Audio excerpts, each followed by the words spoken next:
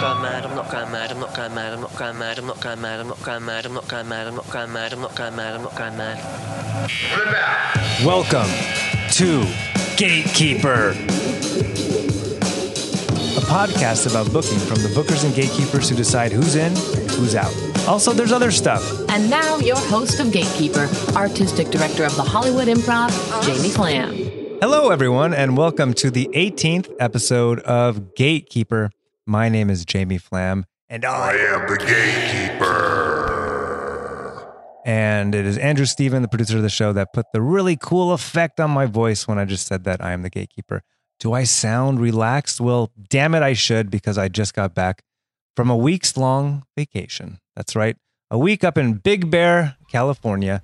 And I think it would be funny, as I describe my vacation, for Andrew to lay down the sounds of the beach.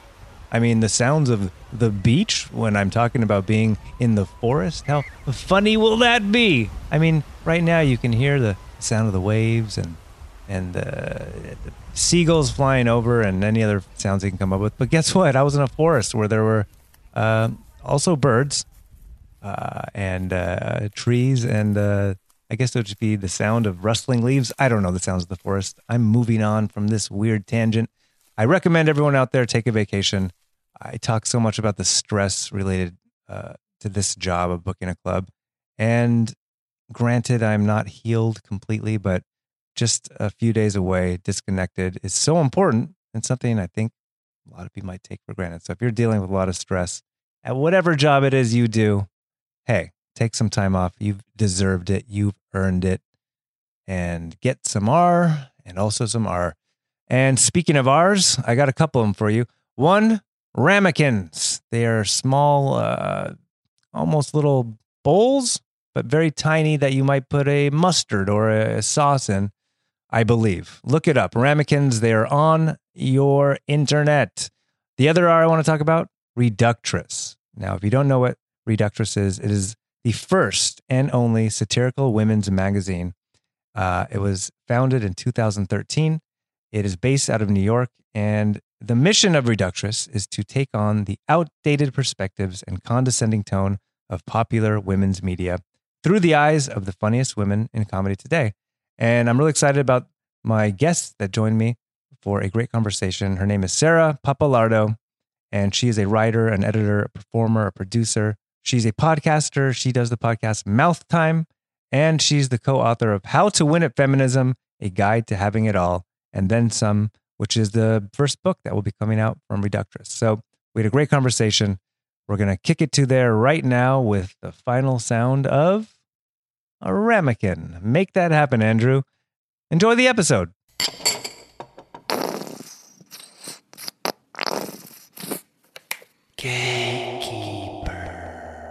Welcome to Gatekeeper. I'm very excited to have a guest in front of me right now. She is a founder of Reductress, a wonderful women's magazine founded in 2013. It's the first and only satirical women's magazine. She's going to tell us more about that and all about other amazing things in the world of gates and gatekeeping. Sarah Pappalardo, welcome. Hello. Hi. Good to see you. It's great to see you. Yeah. So I'm excited to talk to you today, Sarah. I have to admit that, talking about feminism and issues in that realm as a white male who happens to be a gatekeeper, it can be a little uncomfortable and not wanting to say the wrong thing, not knowing what the right thing is to say, and just bumbling. But you're trying, and that's good. Yes. It's a good boy. No, it's great. Like sometimes it's just really appreciated that any man is willing to even listen. So it's pretty refreshing. And, I'm happy to talk to anyone who is just willing to kind of hear us out. Awesome. Well, then let's dive in. So Sarah, you're in town from New York City. Yes. Where you live. I do live there. Mm-hmm. How do you like that? I love it. I kind of love to hate it. Mm-hmm. It's got all the right annoying things and challenges that keep me honking cab horns. Keep me angry. Yeah. That's the big one. That keeps me hungry, so it's a good thing. Mm-hmm. Yeah. Well, you're in LA for a week, and you're here, and we met because you were doing a big show here at the Hollywood Improv Unfortunately, well, this will go out the day of the show. Oh, well, So- that's actually a quick turnaround. Yeah. Come So- to the show. Yeah, so this is tomorrow night. So give a quick plug for what the show is tomorrow here at the Hollywood Improv. So the show is Reductress presents the Brotherhood of Women. We put together a stand-up variety show with some amazing folks on board. We've got Emily Heller, Barbara Gray, Mo Welch, Sabrina Jalise, and we're doing a panel at the end where we're going to answer all your ridiculous questions, give some ridiculous advice back. It's going to be a good time. Awesome. You've been doing live shows for Reductress in New York. Yes. Great. And so this is your first one in LA. Yeah. Great. Yeah. So go to Hollywood Improv website, go to Reductress. I saw it's on the top of your website as well to get tickets for this great event, which is tonight. If you're listening to it, the day this drops. Tonight. And if you're listening to it another time, sorry. It's a shame, honestly. It was a great show.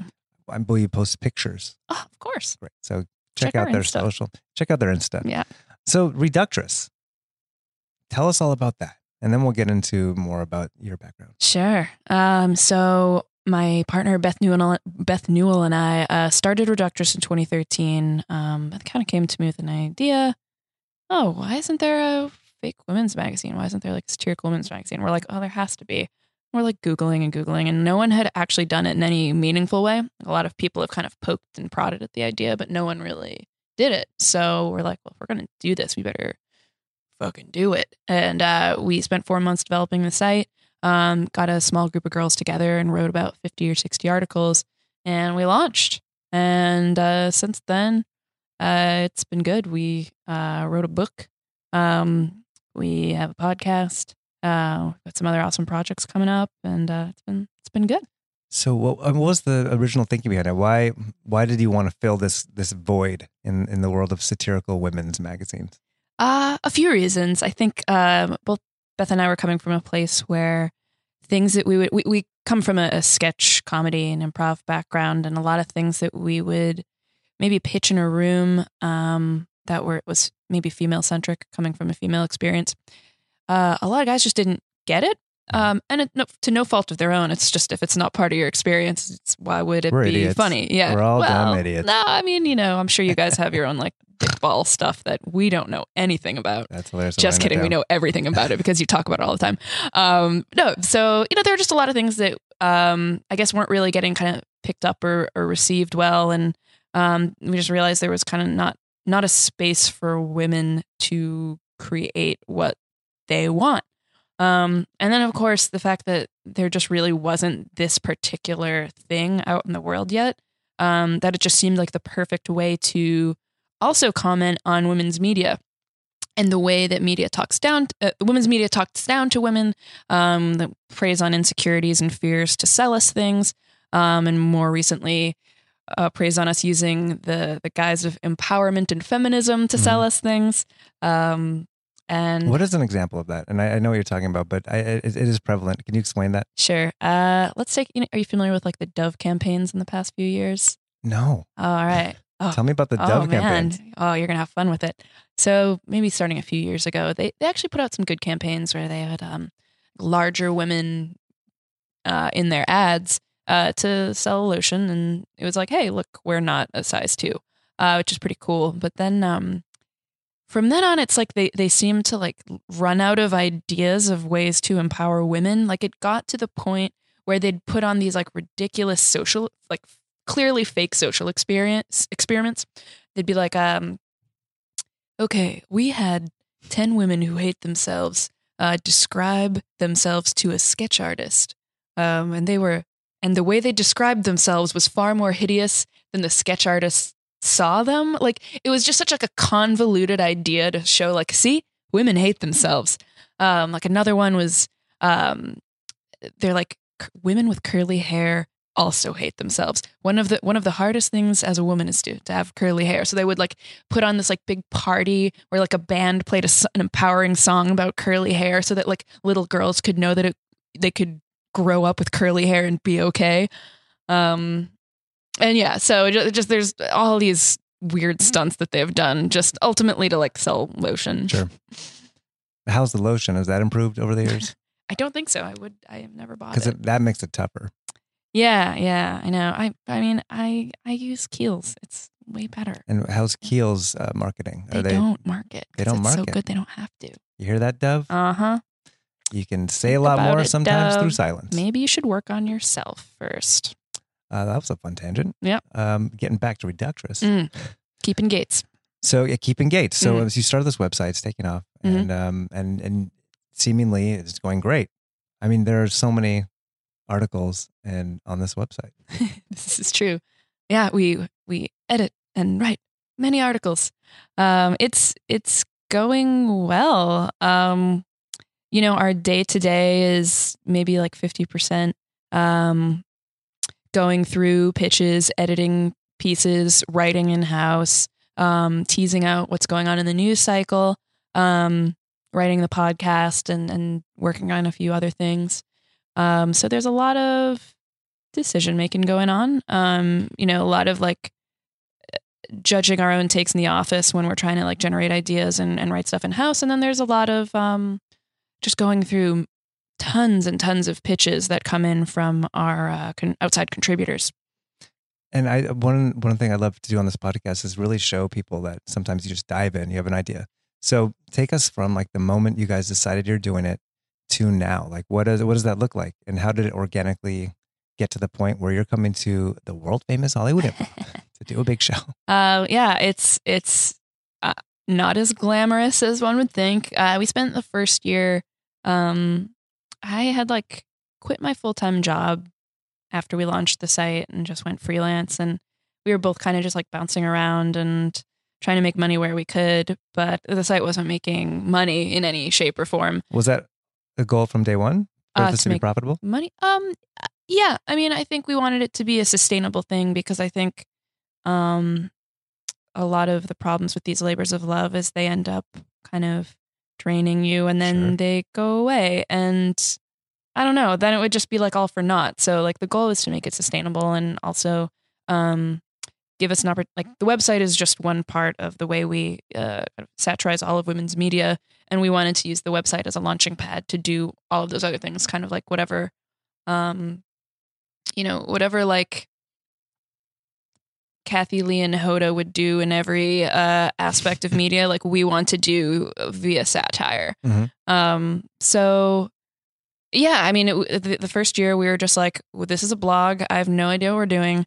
We did a small Kickstarter and did a redesign. And I think that's where we started to gain traction. We started posting daily instead of weekly. We were working out of this kind of artists co-working space in the Lower East Side that was just like plywood tables and like the toilet didn't really work. So like anytime someone took a dump, like it just like wouldn't go through the pipes. Like it just like would seep. I'm not joking. It would seep through the walls. And that place is still there. It's despite gentrification. Oh, geez. But we did move uptown to a smaller hovel, working. a smaller windowless hovel. Since then, like we've definitely gotten a good response from people, and that led to some other opportunities and partnerships and things like that. So that we could grow our staff just a little bit. We now have like a small handful of editorial staff and a couple of interns on board. And yeah. And how many writers are there? That's a lot of writers. We probably have about like 30 regular contributors at any given time, but we've had well over 100 over the course of Reductress.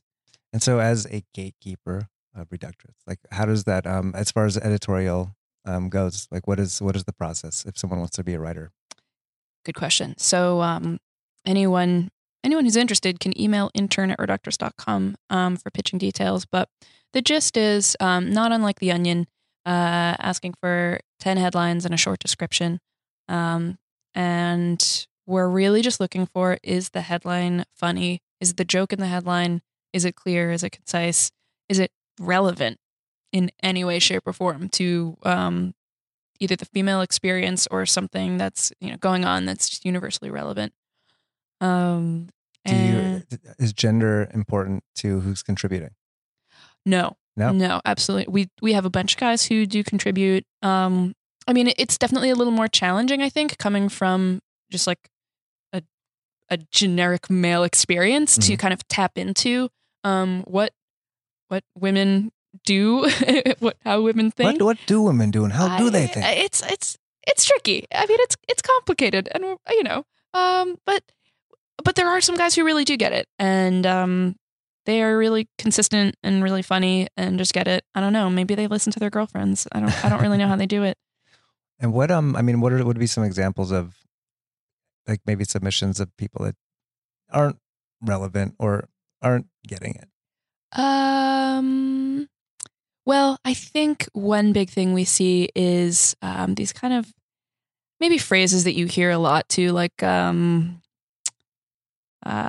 ghosting, so we'll get like a lot of ghosting pitches, and that doesn't mean that like whatever joke they're making about or like double entendre about ghosting they're making is inherently flawed or unfunny. It's just we get literally 50 ghosting related pitches a week, or something about thigh gap 20 times a week, and so we just can't take it. I mean, we've kind of covered that territory a long time ago.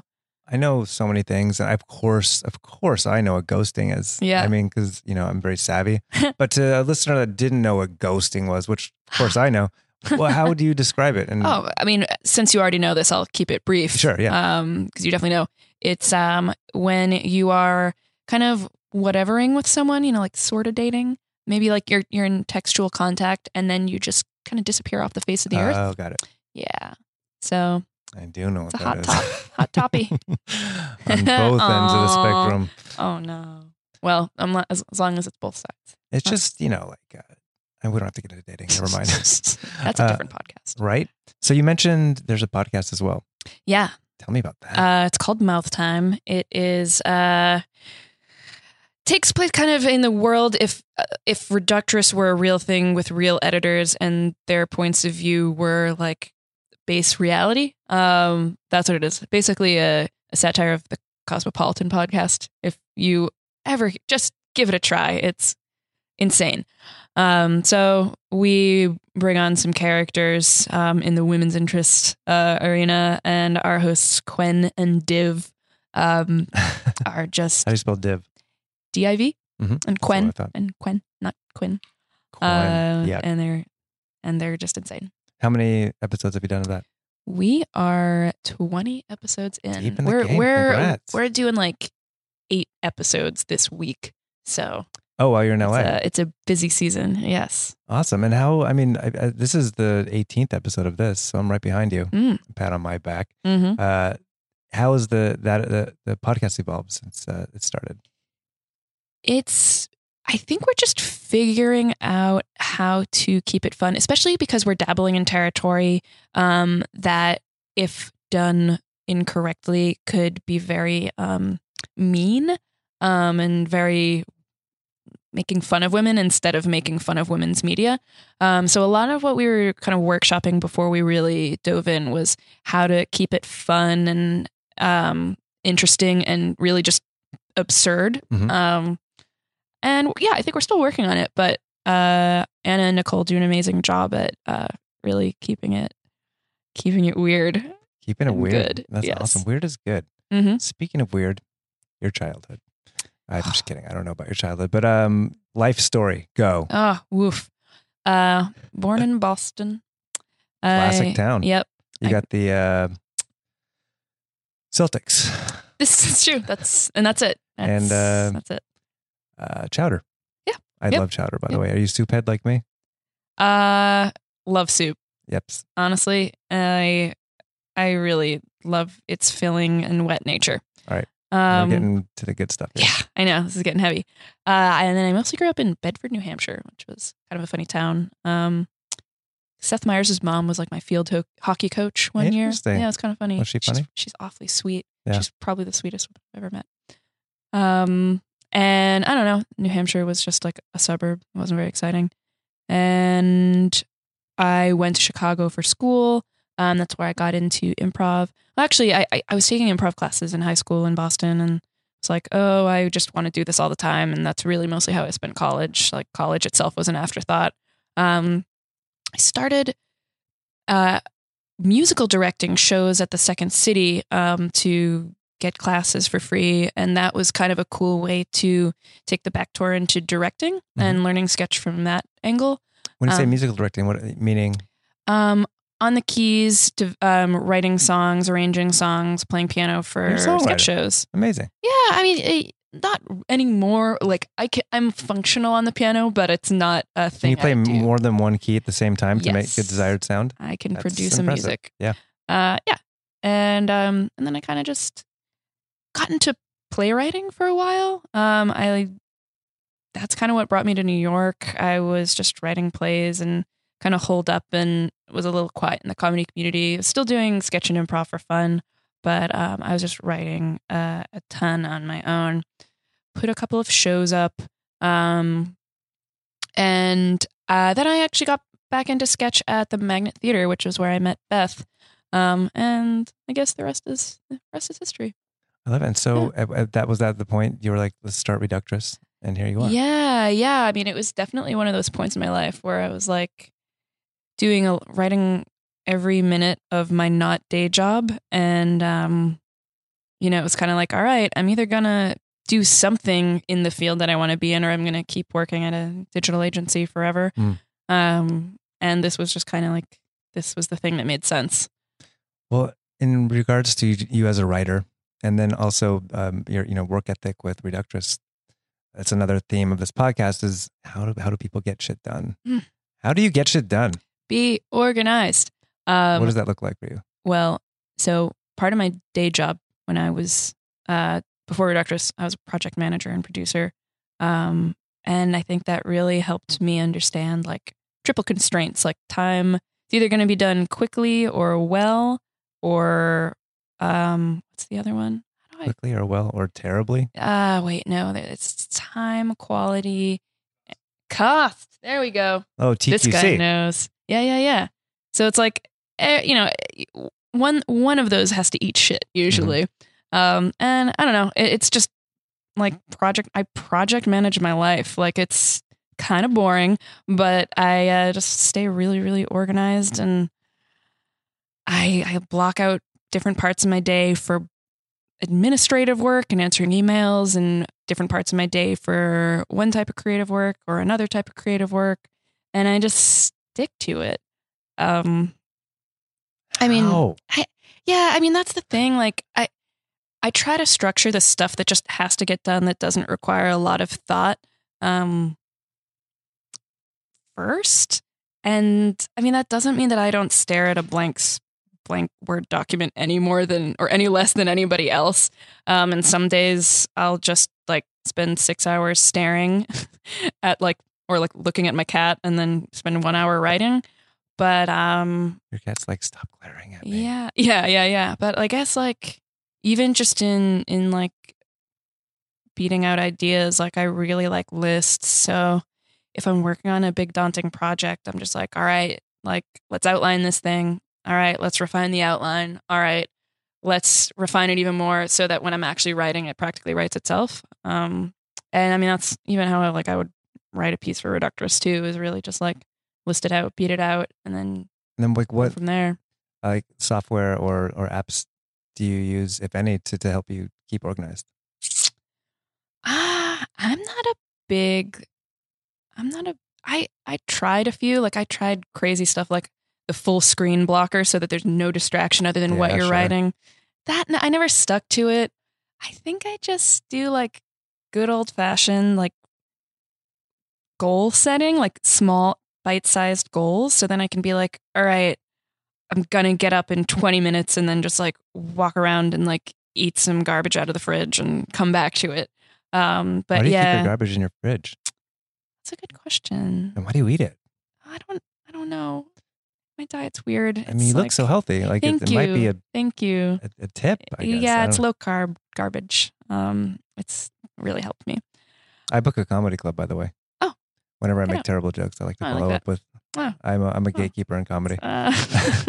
It's good. I like it. Thank you so much. Good work keeping gates. So, I mean, going back to gates then. Yeah. I mean, what are the gatekeepers now for you? Like you obviously want to take Reductress to the next level. Mm-hmm. What does that look like? How do you stand out? Who are you? Is it trying to get money from now more advertisers? What does that look like as far as the gatekeepers in the world of magazine publishing? Sure. There's a couple. There's that side of like the branded content thing that everybody must do now. So you're kind of pitching something to a yogurt company, which is way different than, pitching a TV show, but darn it, we're doing both. So we're trying to kind of, it's challenging to funnel your voice in those two directions and, but still have it be coherent and be like, that is inherently our brand. So yeah, it's a lot of guessing what some arbitrary corporate decision maker is going to make, just as much as you're kind of guessing what some arbitrary network executive would make if you're pitching a show. And I wish I could say that I've really nailed the differences. I think we all kind of have a gist that like corporations are pretty conservative. And Yoplait is yeah, one of the most conservative. very conservative. They're I approached them about the Eat Fucking Yoplait campaign. didn't fly. No. Oh, They jeez. wouldn't let me in the What building. a shame. And I'm not allowed back. Wow. I'm the booker of a comedy club. Wow. Yeah. It's become a trope Keeping of this gates. podcast, I think. Keeping gates. Keeping gates. Well, let's talk about the big hot button issue. Mm. And it's something that I think a lot of listeners to this podcast are curious about because we've had some great female guests, Zoe Friedman, who booked Jimmy Kimmel and David Letterman and Comedy Central and now works at Blue Ribbon. But, females in comedy seems to be a hot button issue and feminism. Where do you feel that is at? Do you think there's been progress in the last few years? And how do you feel Reductress is helping, hopefully, to forward that? Yeah, it's so hot right now. And I think with this like second wave comedy boom, women have almost defined it in a way. It's not entirely, but I think it's reshaped the whole world of comedy right now. Like there was never an Amy Schumer or a Broad City out there in the 80s or the 90s. Like there is now. And I think it's changing what we see as normal in terms of comedy, like what's acceptable, which is fantastic. I mean, of course, I really want to eventually live in a world where we're not even having to have the conversation like, why are women in comedy? Are women even funny? But I think we might be on the path there. So I guess with Reductress, we're just making space for more young, like green comedy writers to get their ideas out in the world and also have a community in their respective city or town of women who do the same thing. And when we can, we try to work with our contributors to do other fun stuff and get them to work together and just make more good material. Yeah. Yeah. I mean, I know kind of the LA landscape, from indie shows to clubs and, the certain tropes, certainly the clubs get a lot of heat for not having as many women on lineups. And so there's been a big push. I know I personally always, go for diversity on any lineup, but there's the crazy politics and all that. Like in New York, is that still a big issue? Yeah, Yeah. definitely. I don't think it's any different at all. I mean, I can't speak to it personally, thank God, because I've like avoided the the game of stand up. Mhm. I admire everyone who does it, but my God, I just it's brutal. But when it's good, it's good. Yeah, it's still an issue, and I mean, maybe you could speak to this more. Like, it just seems to me like most bookers are still men. Mhm. And that doesn't mean that they're bad. It just means that a certain kind of taste is overrepresented. That's really it. And I Yeah. think that trickles down into there being fewer women on stage, which inspires fewer women to try it in the first place Mhm. or to stick with it in that really precarious time, like of open mic level stuff. So it's a hard hurdle to get over, but You make a good point. I do you think that that's an important part of that process for young stand-up is it is a very male-centric at the open mic level even. That isn't always welcoming and how that will affect, the longevity of someone being like, I do not have the patience to get through this for the next several years to make it. I think, at the club level, we're always looking for more females. I mean, just the pool of people that send in their veils, like it's a much lower number of females. So on any given night, and certainly if you look at our lineups, especially in our lab too, there's lineups where we have, all or most women. But then there's nights too, and we know because people will retweet or like a picture of our lineup and be like, we have one woman and they have 2 shows on our main room stage tonight. So we're very aware of it, and I want this place to be a place of progress and show that.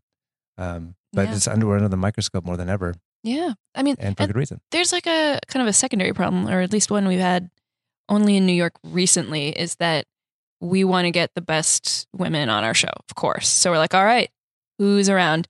And it's like, oh, she just went to LA. She just got staffed on a show. Oh, how about her? Oh, yeah, she's just going to be in LA for a week. She'll be right back, but she will not be there for your show. And it's just this like the good thing that's happening right now is because women are now being seen and respected, is that when you're good, you just shoot right into, the desired path, and you get staffed on a show, you get your special. And then it's kind of just hard to catch them, and book them.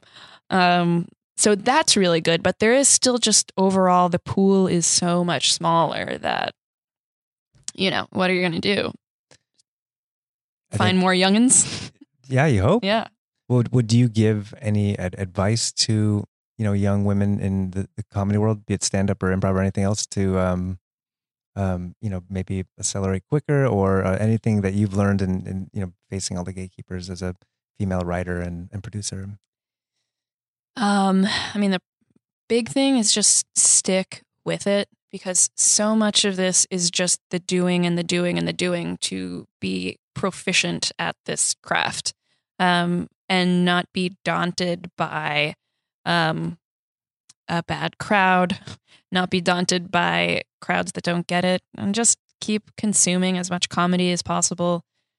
10 years ago, you might have seen a certain set of things that were popular that you couldn't necessarily relate to, but the more you consume and the more you get out there, there are women who are doing something that's uniquely them.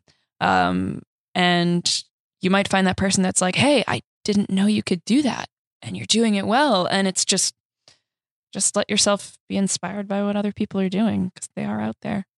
I love it. Yeah. Let's talk about the idea of tokenism, a word and phrase that I use frequently. All the time. But the idea of like affirmative action and this perception that, when there are females on a lineup or in a writer's room or involved in any way, that they're just trying to fulfill a quota by the producers for an outward look.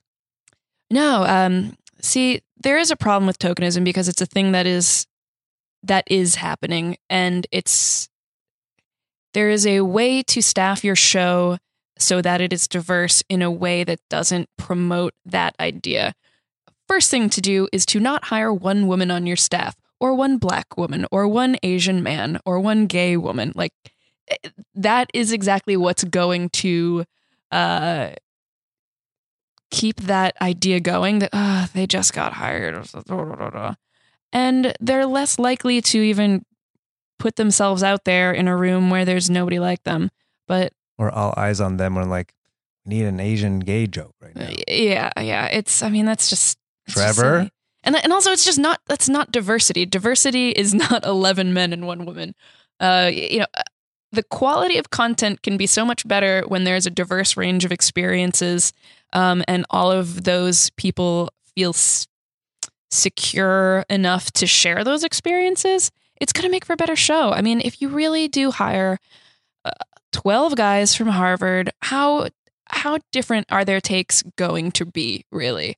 I just think that diversity makes for better content, period. But when it is mishandled and when it is just like, oh, we're just going to put this on because we have to, it just makes everyone actually believe that that's a thing that's happening when it doesn't have to. There are talented people out there. But you can't, I don't know. You just have to be thoughtful about how you staff things. Do you feel there's any, whether it's live venues or shows or anything that's doing it right, that stand out to you? Broad City has a really kick-ass diverse room. Let's see, Sam B. I mean, of course that's like a woman skewing room, but yeah, I mean, it's great. There are still a bunch of men who write for it too, who are awesome. Let's see, Seth Meyers just hired a few really fucking awesome women, they're just doing an awesome job. Yeah, I mean, that's all that comes to mind right now, but I know it's been really challenging in the late night sphere to kind of get that. But that's just because, again, like, it's the problem that there's not as many women coming up as we would like to see, but I think that's slowly changing every year. Yeah, seemingly it feels like it, at least on my end. How do we, moving into the future, avoid even having to have this conversation?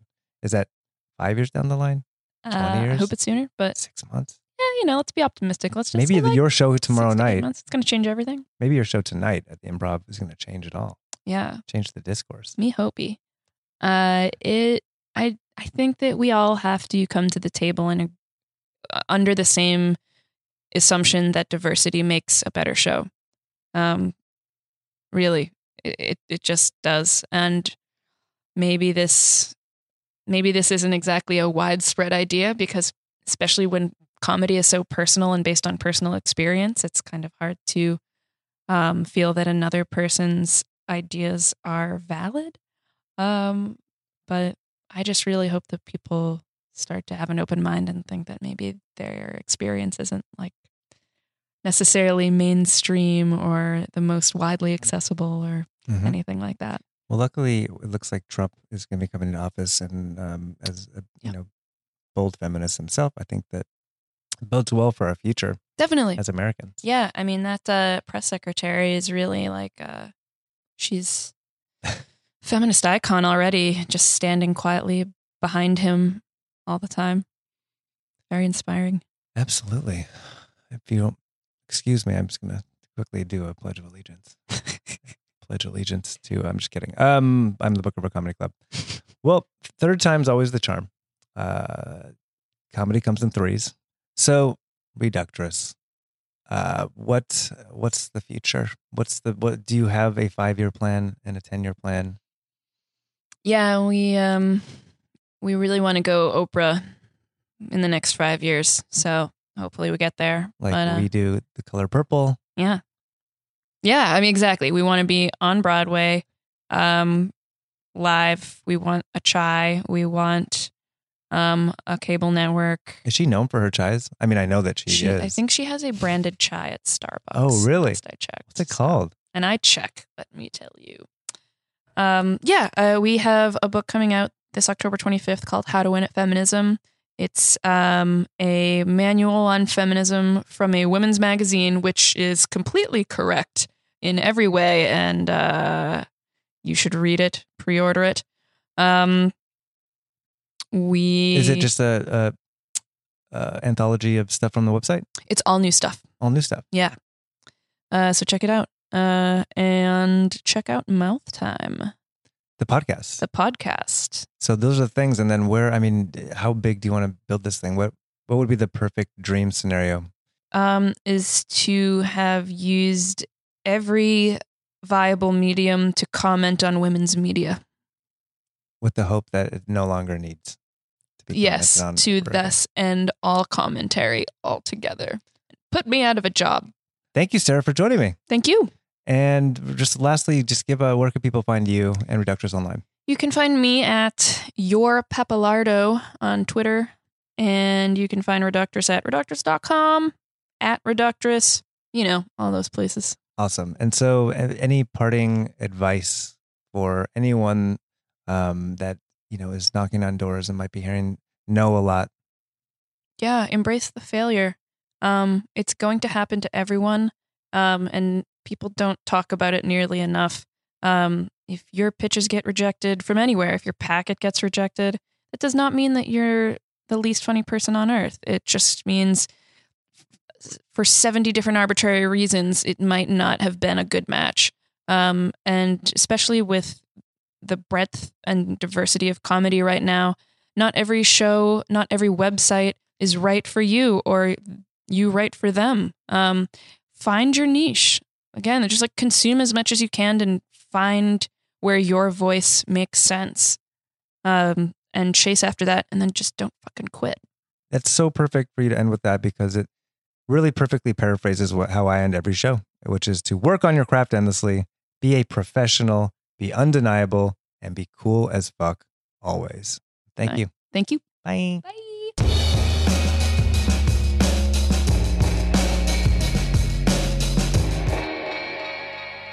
For more episodes of Gatekeeper, you can subscribe to us on iTunes or wherever you listen to podcasts. You can find me online at jamieflam.com and at jamieflam on Twitter. A very special thanks to the Sideshow Network, the Hollywood Improv, Andrew Stephen, Sean Merrick, Roddy Swearingen, and producer Buddy Peace for the awesome music at the top and end of this episode. And be sure to check out hollywood.improv.com for updates on great new shows coming up in the main room and the lab.